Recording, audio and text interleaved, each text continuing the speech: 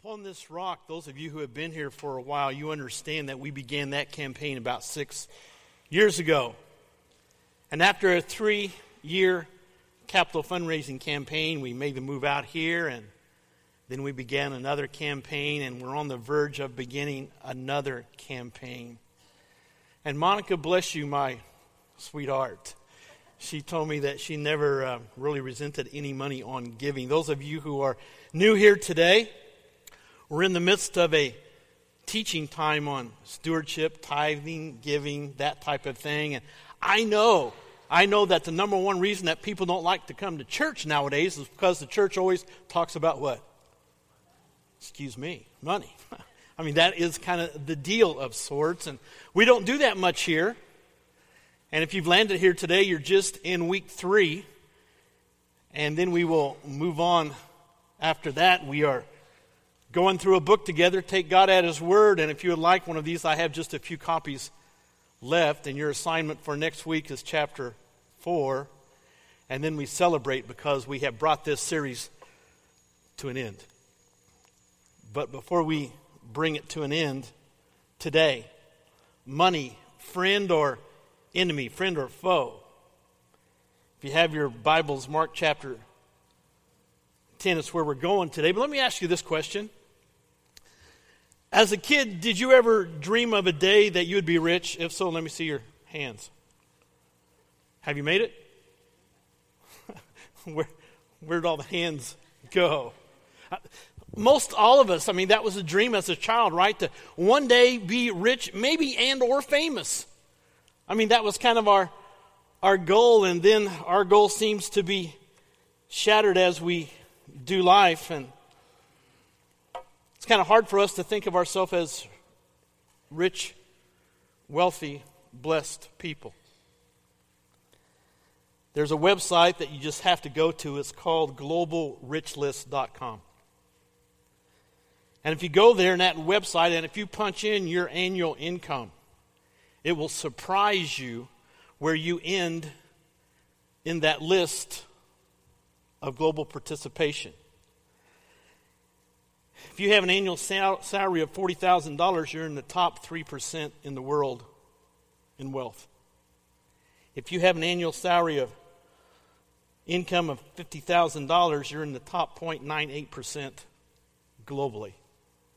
Doesn't take us very long to understand that we here in America are indeed blessed people.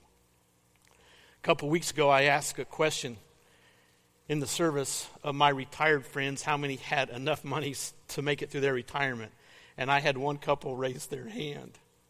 Because we just don't know that kind of stuff, and there's a fear element. And one of the most sensitive things that we have ever to talk about or discuss has to do with our finances.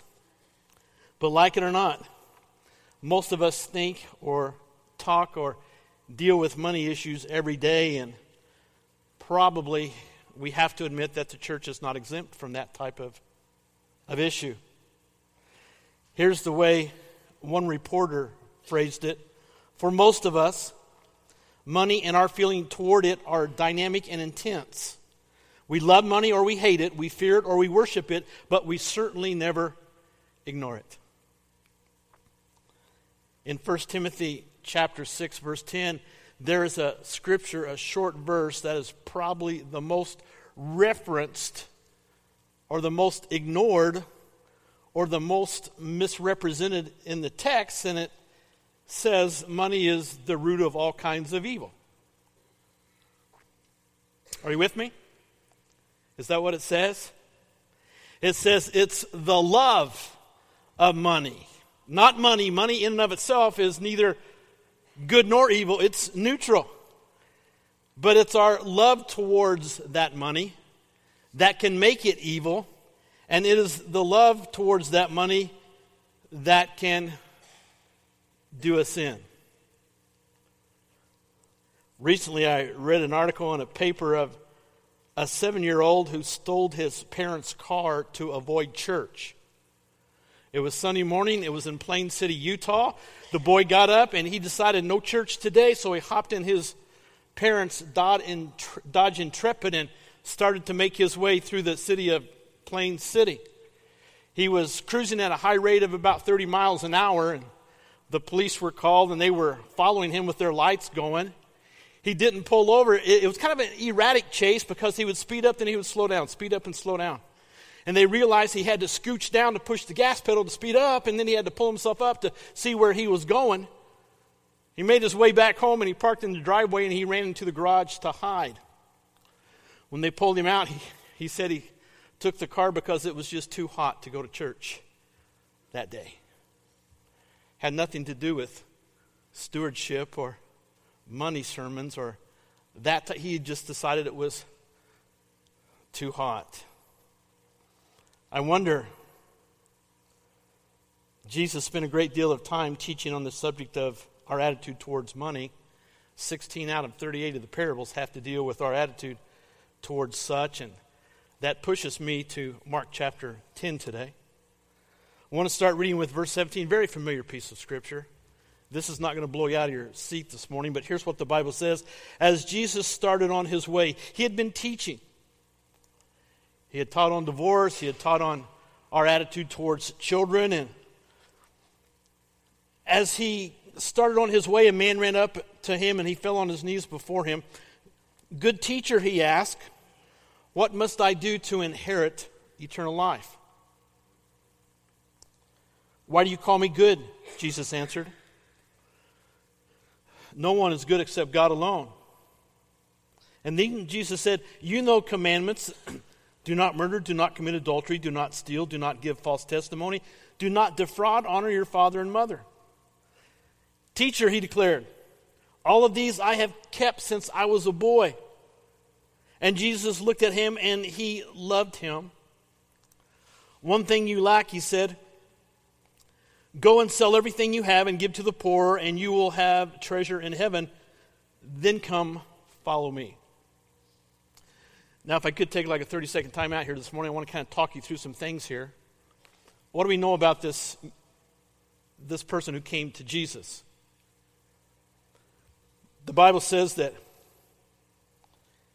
he was a young man, and evidently he was a good young man because he had lived up to all these qualifications that Jesus gave him. And evidently he even had a good relationship with his family because he honored his parents, and evidently he was quite wealthy, quite successful, a mover and shaker in his day. And evidently Jesus realized as he analyzed this young man that there was something amok. He had a lot of wealth, and it meant a lot to him. This is the only place in the Bible that I have ever found where Jesus told someone to go sell everything that you have, give it to the poor, and come follow me. And all good church people said, "Whew, man, that's good." Evidently his wealth had his heart. And Jesus knew that. He had the ability to analyze and to make those kind of decisions. And because of that, Jesus knew that he had to remove that from his heart before he could follow him. And here's where it gets interesting. At this, the Bible says, the man's face fell. And he went away sad because he had great wealth. Have you ever seen someone when their face had fallen? Our little grandbabies, when their face falls, that little lip comes out. You know what I'm talking about? I don't know where they learned that. I've seen newborn babies where that little lip comes out, it starts kind of quivering, and everybody around just melts. You know? This man, the Bible says, his face fell. He was sad and he went away. And then Jesus said, he looked around and he said to his disciples, "How hard is it for a rich man to enter the kingdom of God?" The disciples were amazed at his words, and Jesus said again, "Children, how hard is it to enter the kingdom of God?" And then the Bible says, Jesus said, Hey. I'm just messing with him. Somebody go get that guy and bring him back because we can use that money. We can use him in the kingdom. So chase after him. He's going to be a big player here in the church. Anybody have a Bible that says that? Jesus began to teach again, and then he says, it's easier for a camel to go through the eye of a needle than for a rich man to enter the kingdom of God. And it's all about a heart issue. Jesus is not talking about a camel literally going through the eye of a needle. When we were in Israel, we saw Jerusalem. And we saw some little doors around the city. Doors that were open at night. If you were late getting back to the city after the gates had been closed, that was your only way in. And there's no way an enemy army could attack the city because it was too tight a fit, too hard to get. In fact, a camel would have to get on its knees. Have you ever seen a camel get down like that? You ever been to the Shrine Circus? They do some pretty crazy things. I have seen livestock on the farm get down on knees and try to crawl underneath a hot wire that's not even any longer there. So animals can get down and do some pretty crazy things, but it would be almost impossible for a camel to go through the eye of the needle. That's what they call those doorways. In fact, Jesus says it would be almost as impossible for a rich man to enter the kingdom because of our attitude towards our wealth, and that's where we start here today. Max Lucado says there's a war in your wallet. There's a power struggle going on in your purse. That green paper called money, those plastic cards called credit, if you aren't careful, they will ruin your life. And I would like to add to that today, if I could, if Max would allow me to do this. I think that type of attitude where we love money more than anything, or our stuff, or our wealth, if that's the type of attitude that we have, it can also ruin the church and God's plan for his church. So today, money, friend or enemy? And if I could, let me start with money as enemy and then end on a better note. Can I do that today? So money as our enemy. 4 behaviors which can make money your enemy, and the first is hoarding. Do I have any hoarders here today? Let me define hoarding for you, because here's what the experts say. Hoarding, if you have a garage sale and friends come over to your garage sale, and at the end of the day you have bought more of your friend's stuff than you have sold of your own stuff, you're probably a hoarder. Right now, if you have stuff at home in boxes that you haven't opened for a long time, if you have stuff in your closet that you have not worn for a long time, up in the attic, down in the basement, out in the shed, if you have rented someplace to store your stuff, more than likely you are a hoarder. Now, I know last week I started talking about ladies' shoes just for a moment. But then I started thinking of my shoes. And to this day, my weaknesses are tennis shoes or running shoes and donuts. You know, I can go to the donut bank every day and come back with a whole lot of donuts and have way too many. And I can go in and smell those things and start drooling, can't you? In fact, Debbie told me today she wasn't feeling very good, and I said, you need a caramel macchiato. So I drove over and got her one and got me just a regular old boy cup of coffee. And I got a dozen donut holes for her. When I got home, there were 2 left. I said, hey, these are for you. And she said, is that all that's left? And I said, yep, gone. Have a friend, second service, who has a running store downtown. He used to be out on the east side. I can just go in and smell the shoes. Can't you? And then I realized, I got a pair of golf shoes too. I used to have a pair of softball cleats, but I gave those up and gave them away because, hey.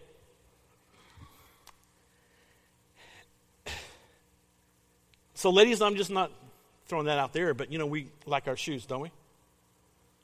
And if you can think in your mind with me just for a few moments how many shirts you have, how many pairs of slacks you have, how many socks you have, how many. And we just don't have one car anymore, do we? Have how many cars? 2 or 3 or 4. How many TVs do we have? Several. We could go on forever. We are a blessed people, are we not? Like it or not, we are quite wealthy, are we not? We don't like to think of ourselves as hoarders, but I wonder if that's the case. I saw this article. I tried to capture this guy's picture today, but I just could not find it. He's a pilot. He was flying from Portland, Maine to Boston. His name is Henry Dempsey. He heard an unusual noise in the plane, so after they got up in the air, he went back to check it out. He left his co-pilot in charge. When he got back there, they hit some turbulence, and he was kind of thrown against the door, and that was where the noise was coming from. The door wasn't shut properly, so as soon as his body weight hit the door flew open, and he flew out. Now, as the door opened, a little emergency ladder came out, which I thought was kind of funny. Why would you have an emergency ladder up there? But the article says that he grabbed hold to that ladder, and as soon as the alarms went off, the co-pilot radioed for an emergency landing, knowing what was amuck, not knowing that his friend was outside, but knowing that he was in distress. The pilot held on, the article says, for 10 minutes. Flying at, I believe it was 200 miles an hour at an altitude of 4,000 feet. And he hung on for 10 minutes, and somehow when they began to land, he pulled himself up so that he did not hit the runway. And they said they literally had to pry his hands off of the ladder to get him loose. That's kind of an incredible story, you think? I have known people that was the way they dealt with their finances. You actually had to pry their fingers off of their monies to get them to release it. Our grandkids now, 3 out of 4, one's too little, but they have piggy banks now. Eli was in last weekend, and his Nana, my mom, gave him a Halloween pumpkin with a light-up handle. So he was practicing trick-or-treating at our house all weekend. He wasn't after candy, he was after money. Cannot tell you how many times he trick-or-treated me. And I kept going, okay, go find Papa. Go find Mimi. I don't know how much money he left with, but his little pumpkin head was getting pretty full. And when he got home, he said, I have to feed my piggy. Now, he's 4. And he understands that a quarter is worth more than a dime.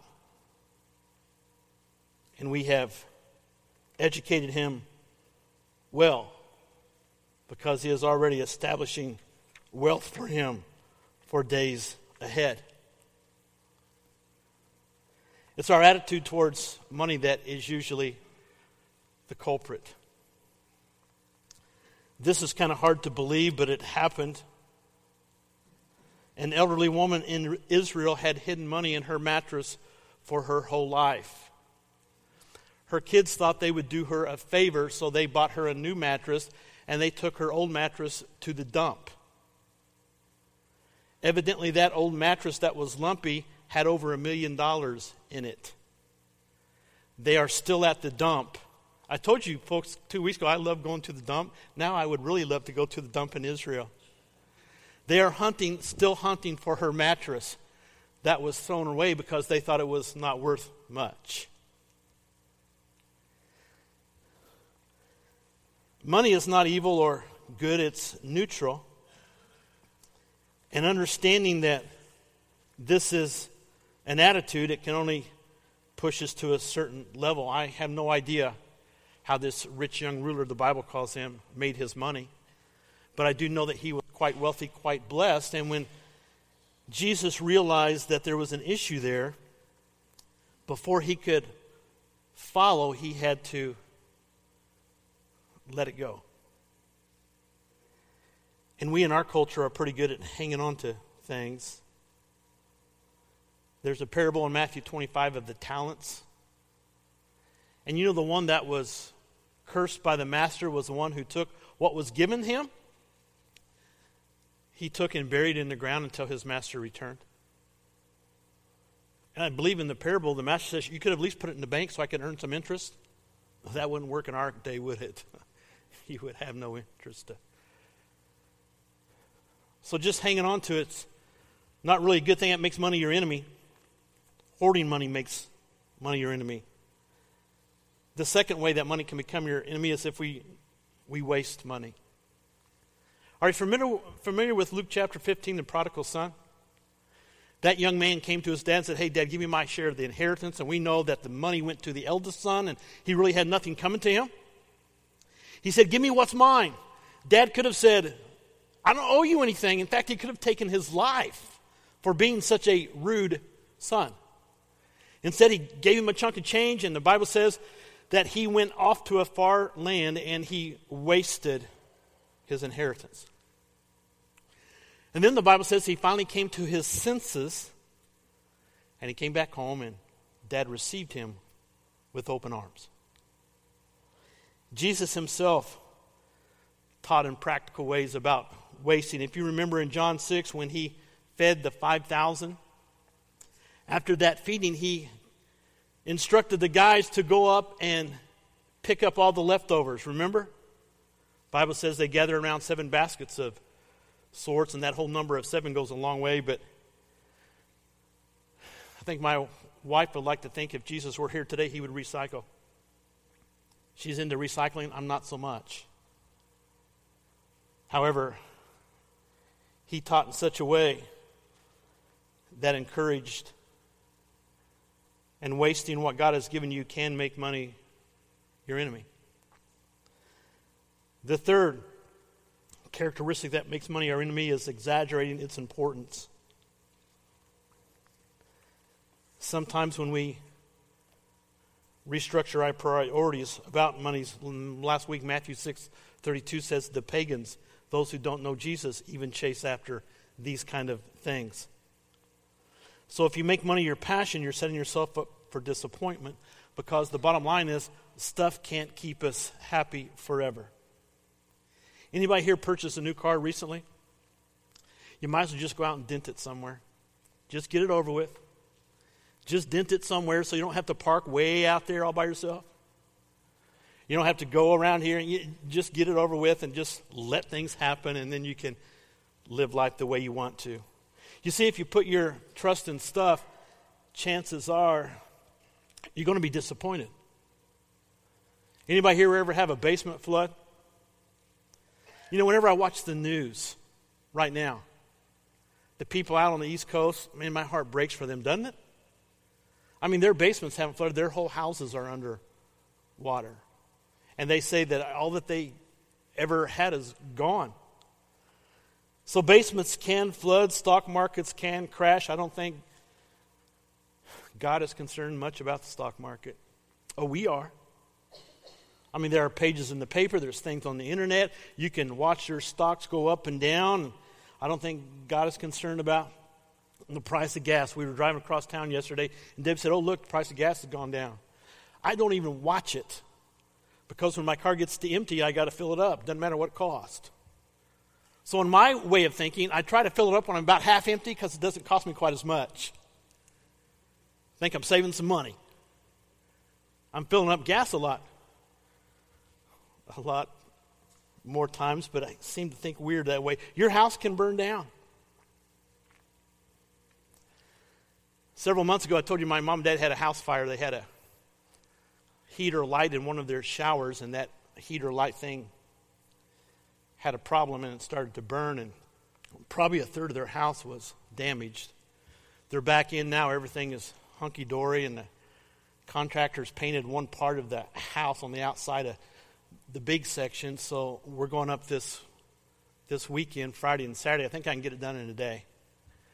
And we're going to paint the rest of the house, and everything will be just like new. It wasn't like new for a long time. Stuff smelled like smoke for a long time. They spent a Christmas in someone else's house, but they're back now. but you can't put your faith and trust in stuff. God forbid, but you could have an accident on the way home and your car totaled. Then what would you do? Oh, I know. Go to car number 2 or 3 or car number 4 and things will be better. The Bible regularly reminds us that wealth is fleeting. Solomon said in Proverbs 23:5, "Cast but a glance at riches, and they are gone. For they will surely sprout wings and fly off in the sky like an eagle." In other words, be careful. Our culture is wrapped up in the temporary, not the eternal. But it's the eternal that really matters. Put your hope in God. Exaggerating the importance of money can help it make it your enemy. But we get so wrapped up with our emotions, don't we? We were coming home from Schnucks yesterday. It was about lunchtime. And I said, Debbie, it'd be great to have one of those take-home pizzas for lunch. And she was thinking about, well, maybe we get one of those Hawaiian kind, but Hawaiian pizza is not real pizza, is it? So I came out with the Meat Lovers Special. Have you got one of those at Papa Murphy's? The thing weighs about 4 pounds.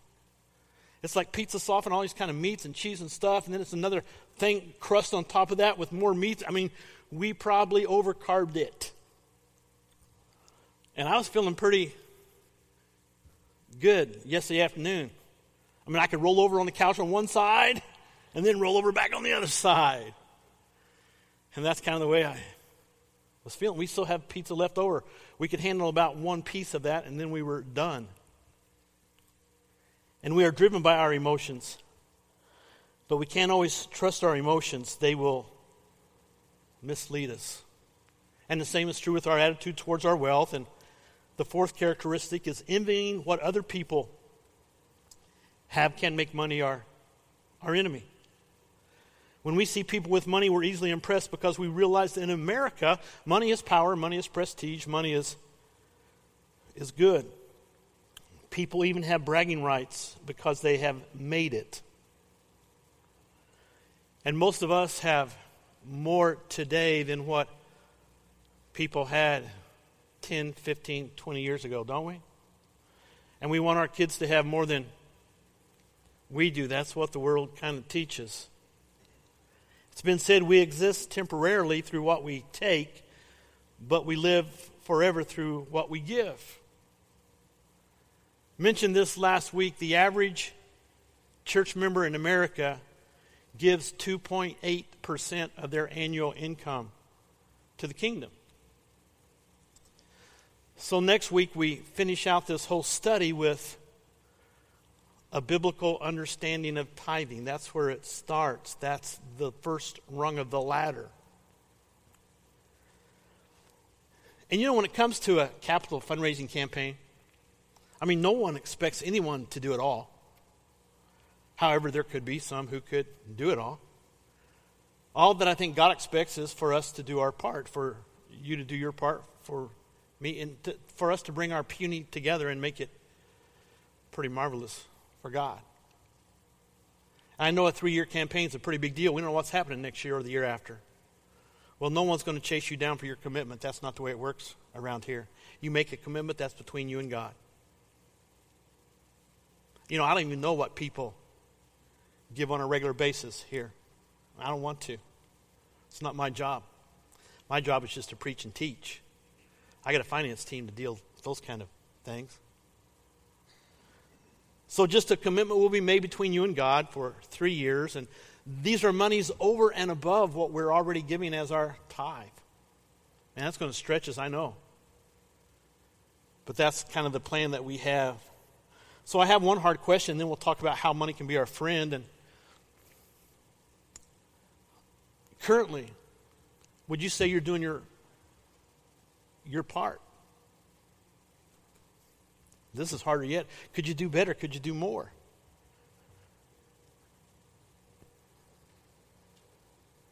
So now money as your friend. Let's keep moving because it's getting kind of depressing, right? Let's keep moving and move fast. Money as your friend. First off, 2 ways. First is live simply. live within your means. 82% of Americans believe that they buy and consume more than they need. And we would probably agree with that, wouldn't we? We buy and consume more than we need. We are locked in. Philippians 4:11, Paul says, I have learned to be content whatever the circumstances. I wonder if we can make that statement. That's not what the world teaches. The world says you have to have more. The more that you have, the more that you want, the more. And you know what? You deserve it. We work hard, don't we? We deserve it. That's what the world tends to teach. The number of credit card solicitations made last year in America. Anybody want to guess? 3 billion. And I think those all came to my house. 3 billion. That's the amount of... Credit cards are not bad things. In fact, they can be quite useful. The average household in America, though, has a credit card debt right now of $9,346. Now, that's when credit cards can be not so good. 70% of the people who do not pay their bills in full at the end of the month are living on more than they have. Living simply means to do things in a controlled way. Does it mean that you can never be extravagant or do something silly or expensive? No. However, consistency, seeking contentment, not comparison, the experts say you will live a much better life. Living simple can help make your money your friend. Isn't it great to have a little bit left over at the end of the month? Isn't that a great feeling? Got a little peanut butter in the cupboard, got some strawberry jam. May not have a steak, I got a pound of bologna. At least I'm not eating brown swagger, right? I mean, that's kind of the way we walk through those things. The second way that money can be your friend is if you learn to handle your money wisely. 3 ways, then we're finished. Number 1 is saving. Financial planners suggest 10%. Proverbs 21:20 says, in the house of the wise, there are those who store choice food and oil, but the foolish man devours all that he has. So financial planners suggest that we save 10%. And interesting, the Bible says that we give 10%. So I guess if we do what the financial planners say and do what the Bible says, we're living off of 80% of our income and life goes on. Investing. The experts say spend less than you earn and put the excess to work on what you need instead of against you. You know, marriage counselors say that more divorces are caused by financial stress than by infidelity. It's our attitude towards money. So having a savings account, investing money, that's a good thing. I've saved the best for last. This is the most important of the 3. And the last thing has to do with giving, being generous. It's impossible to make money your enemy if you control it instead of letting it control you. And that involves the act of worship, which is dealing with giving. People always feel a little bit uneasy when you start talking about money in the church or money anywhere. They feel you can talk about money without talking about giving, and they're right. It's been said when you throw a rock into a pack of dogs, the one that yelps is the one you hit. Cannot tell you how many people have come up to me in the past few weeks and say, hey, you were preaching right at me today. And I would say, no, preaching more at me, and you were just in earshot of what God was talking to me about. But we don't like to talk about giving much because we're just not very good at it. Most of us don't like to hear about tithing and stewardship because it's just hard for us. It's a private thing, and it needs to be something between you and God. 2 Corinthians 9:6 says, whoever sows sparingly will also reap sparingly. Whoever sows generously will also reap generously. Acts 20:35 says it's more blessed to give than to receive. 2 Corinthians 9:7 says, God loves a cheerful giver. I've had some people say, yeah, but he will accept it from an old grouch, won't he? I think God would say, if that's where your heart is, why don't you just keep your money? Because the Bible says he loves to rejoice and celebrate with those who give with the proper attitude. If it were Debbie's birthday today and I just went out and grabbed something, stuck it in the bag and threw it at her when I walked in and said, hey, happy birthday. Hope it fits. It was like a Cardinal baseball hat or jersey or something my size. Would that be much of a celebration for her? Let me help you out. No. And remember, my wife's Italian. She's really Sicilian. So I'd probably get a phone call and I'd be a dead horse head in the bin. It'd be ugly from there on out. That's not the way God expects us to react to him. My grandkids have already started making Christmas lists. They have circled the entire catalog. And when they open a present, it's the greatest thing they've wanted all their life. And it's great to see their eyes light up when they receive. 3 things about money. Never forget these things. Who you are is more important than what you have. Number 2, if you have, be careful, because the Bible says it's easier for the camel to go through the eye of a needle than it is for a rich man to enter the kingdom. And number 3, be on your guard. Matthew 6 says, do not store up treasures on earth. Store treasures up in heaven. Where your heart is, there your treasure will be also. I think I mentioned a couple of weeks ago that Bill Gates makes $33 million a day. Not a month, not a quarter, not a year, a day. Here's what he said in an article. Just in the terms of allocation of time and resources, religion is not very efficient. There's a lot more I could do on Sunday morning than go to church. What will it profit a man if he were to gain the whole world yet lose his what? Soul. Find this very interesting. In September, a man in Brazil developed what doctors called pathological generosity. Evidently, he had a stroke, and sometimes when people have strokes, it changes their personality. And Dr. Goldstein of Duke University said, although the observation of personality change is not unusual, this particular one is apparently novel. Evidently, he refused to return to his job, and he just began giving away money and stuff and things to random people. His wife said, he's out of control. They call him a pathological, generous man. Got some good news for you today, and then we're done. You don't have to have a stroke to be generous.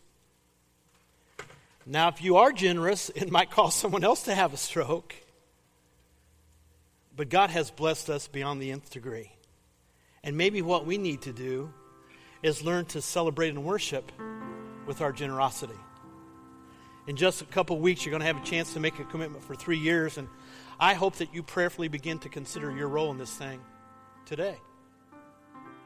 God can take our punies and make it plenty.